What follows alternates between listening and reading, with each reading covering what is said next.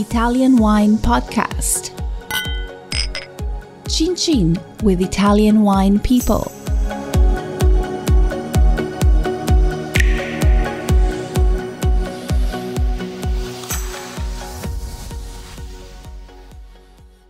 Hello, this is the Italian Wine Podcast with me, Monty Waldin. My guest today is Helena Variara from Tuscany. Tell us the name of your estate and whereabouts in Tuscany are you? How did you get there? Okay, our estate is named Colombaia, and it's located in Mensanello, Colle di Valdelsa, Siena. It's a very tiny. In Siena province. So, and which denomination are you in? Are you in the Chianti Classico region? No, we are in the Colli Senesi, effectively, but we are not anymore under the label of Chianti. You know, we just declass our wine to EGT. Is a choice, is a political choice. Yeah. So the history of the estate is your husband, Dante. It comes through his mother's side of the family.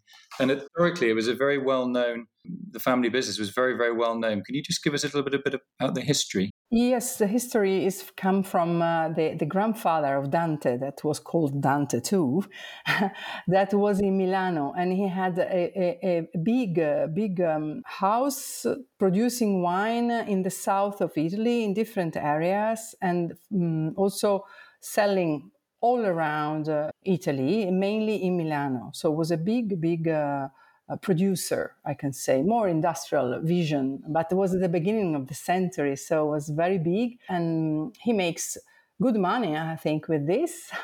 And after this, his son, that is Piero, so the father of Dante now, bought this little property after he sold all the property of the grandfather, because after the war, all the market changed, and there was a kind of little abandoned areas and so on, especially in the south. So they sell everything, and they bought this little property in Tuscany in the 70s, long time abandoned, and they rebuilt the vineyard that was already here in the 17th century. And they just maintained the tradition to make some wine, some little wine for the friends, and the rest was all sold to the big seller. So the father of Dante was a journalist, so was very busy, and he just do this like a hobby. Okay, we come in 2003, and we do this full time. So we decided to do this in a full time activity. But was when they bought the farm in 1974, was Dante living there immediately, or when did he arrive? Yeah. He was living here and grow here. I mean, he lived in Milano when he was 10, I think, and he come here to live, and he makes school here. So he makes some part of his life was here, and then at 20 he leave the country life for going back to Milano. To have a city life, and there where we met effectively 27 years ago, and we worked together also in Milano, and then we decided to come back here in 2003. Oh, so you met in the north, did you, both of you? Yes. We met in the north, and we were working in a TV business. So I was more on the side of production, contract, and all these kind of procedures, and Dante was more camera and director activities. So we work together. We do a lot of works in Rai and other kind of TV business. And then in 2003, we decided to come here and to take care of the farm, because the father was old and just want to sell everything. And so we decided to come in and to take care. Okay, so from TV studios to hot Tuscan conditions with an abandoned building and vineyard is quite a leap, isn't it? Yes, it's a jump. It was a jump in the dark, effectively. We were totally unprepared, I can say now, totally unprepared. But we arrive here, and we have some kind of vision about agriculture. Of course, the vineyard was already organic from the 90s. We had already kind of life, in the city, bicycle, organic, Steiner school. So we had already a lot of information. Dante also made in the 80s a nice 5 days or 1 week course of biodynamic agriculture in the north of Italy, Le Cascine Orsine, that was famous place where you do courses of biodynamic agriculture. But at that time was even not, thinking to come back to the country life. But anyway, when we arrived here, we just jump. Everything was in place. So it was very easy in some sense. We have just to work on it. And we decided to go in full, and we use biodynamic to learn through the rhythm, through how the plants function and so on. So through biodynamic, we have been also transformed, and we fall in love with the vineyard first. And then we were, I can say now, between the first in Tuscany especially, to decide also to vinify the most pure as possible without an intervention, because in our naive vision, we had no idea how complicated and how full of additives is the wine producing. So we were like astonished by this, but we decided to go further. We say, okay, we work closely to the plant, we respect everything. Why change this in the cellar? So we started looking for, and we had the chance also to have some French friend that introduced us to the natural wine world that in Italy at that moment was really inexistent. Did your neighbours think, hang on, we've got this classic, these rich kids, and they like yoga and biodynamics? Was there a lot of hostility, or did people just think that you're a little bit crazy? No, there was some kind of hostility, because they say that we are too small, natural wine doesn't exist, biodynamic, it's nobody knows effectively so much. And everybody was saying, you need a famous enologist. It's too small, your winery, to make some money. Everybody was against our attitude. They say we are utopics ideas. We have utopics ideas. The reality is very different. But we go on. We were very determined. They see you as a threat, that you're upsetting their orthodoxy. That we're in Tuscany. I mean, generalize, but Tuscany is quite traditional. This is how we do things, not like the way you're doing it. Why don't you go back to Milan? Exactly. Like we were like totally out from the normal, but we resist, because we have some reference that give us courage. When you met some French winemaker like us that work the land, that do the things, not like many Tuscany here, very rich with all people working for them. They even don't know what's happening in the cellar. We know exactly. So, and we want to do like this. So the inspiration from the French winemaker was very strong for us and help us to resist, to the pressure. Who were the winemakers that were helping you, or speaking with? But of course, I can mention many French that has been inspirational for us. But the first was Marcel Lapierre, that unfortunately we lost. But he was one of the first that gave us the courage to go on, and also and he was one of the big, of the movement of natural wine. And then also we met some friends from Loire, but there are many, that we get information in some sense and courage from them to go on. So tell me a little bit about the vineyard. How big is it? What have you got planted? Soil type, that kind of thing. So we have 3.9 hectares. And when we arrived, we have especially the old vineyard that now it's 55, that it's typical Chianti mix of grapes. So we have Sangiovese, mainly 80%, then Colorino, Malvasia Nera, and Canaiolo. And the young vineyard we planted in 2005 is also typical grapes of Tuscany, Sangiovese and Colorino. But the father of Dante insisted to put some few row of Cabernet Sauvignon, okay? We discussed about that, but okay, he was the boss at that time. So we decided, okay, to consent to this Cabernet Sauvignon. And we never vinify the Cabernet Sauvignon. I mean, we always separate and vinify for him. And we vinify the young vineyard and the old vineyard separately. So it's a parcel wine, I can say. This because we just realized that the new clones of Sangiovese, we have more than 5 in the young vineyard, are completely different from the old Sangiovese from the 70s. In structure, color, way of vinification, and time also of expression, in a sense that the old vineyard need 3 years to express itself, long élevage. Per contrary, the young vineyard is quite ready soon, it's very purple, crunchy, beautiful Sangiovese. I mean, we like very much, but they are very, very different. So at that point, we realized that the old vineyard is quite rare in Tuscany, quite disappeared.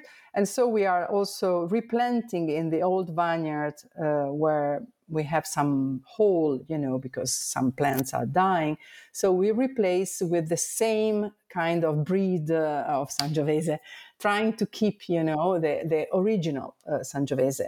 Yeah, they'll be biotypes, won't they? And so in terms of the winemaking, is it stainless steel, oak botty, cement? What have you got? We have concrete tank under the soil, very near to the vineyard. So we can arrive every 50 minutes in the harvest of course, by hand. And we put the grapes inside the concrete tank, especially the old vineyard. It's all in concrete tank with the submerged cap. Of course, is desteamed, but it's keep the skin in infusion, okay? And it's fresh also, naturally, so no controlled temperature.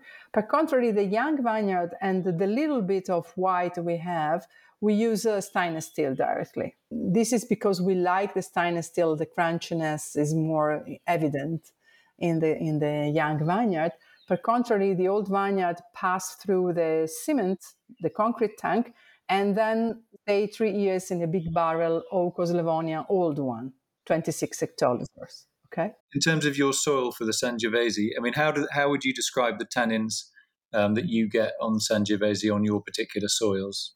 I think we have a good balance between tannin and characteristic of Sangiovese: transparency, elegance, and deepness.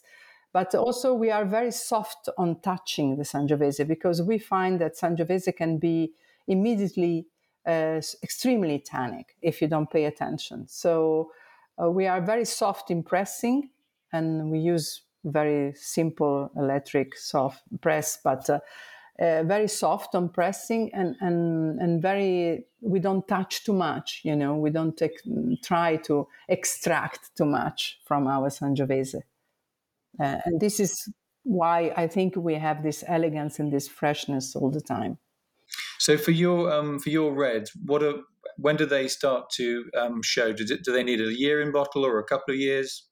I think we discover with time, because we are still learning, that our wine are very good in time. I mean, they resist very well. I mean, but that is our importer that discovered this. I mean, they keep the bottle and then they make us tasting again. So we just tasted recently, 2008, that it's even so good now than when we sell it, So we discovered too, because also with this myth that wine without sulfites cannot survive, there is kind of strange ideas that in reality is not true at all.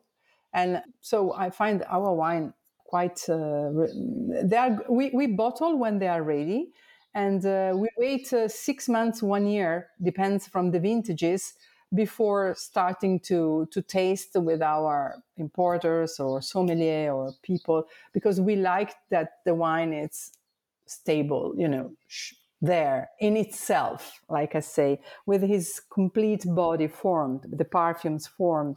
So bottle is very important also. Are all your wines no added sulfites, or just some of them? No, I think the Vigna Vecchia is the most delicate in this sense.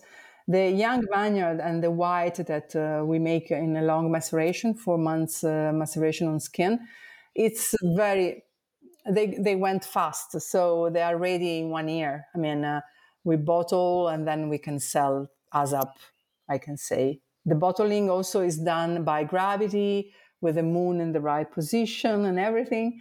and it's quite not so stressing for our wine. So it's more the old vineyard that needs time to recompose a little bit after bottling, and to the affination make it more elegant and ready to enjoy, and to travel too. So What do you see in the future in general for natural wine, biodynamic wine?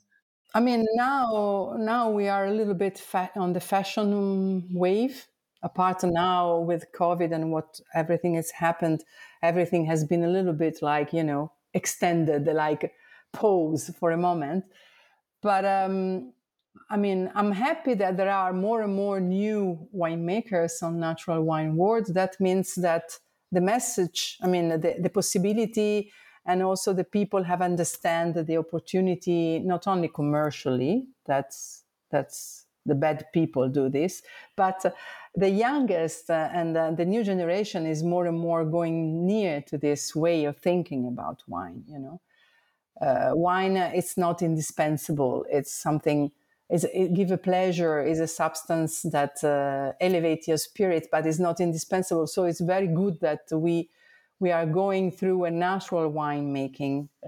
So we pollute a little bit less than the other agriculture industry is doing all around. And wine, it's a big contribute to pollution. So I'm very happy that this movement has been, diffused more and more. So it's okay. We are all different, all with his own characteristics. So no problem.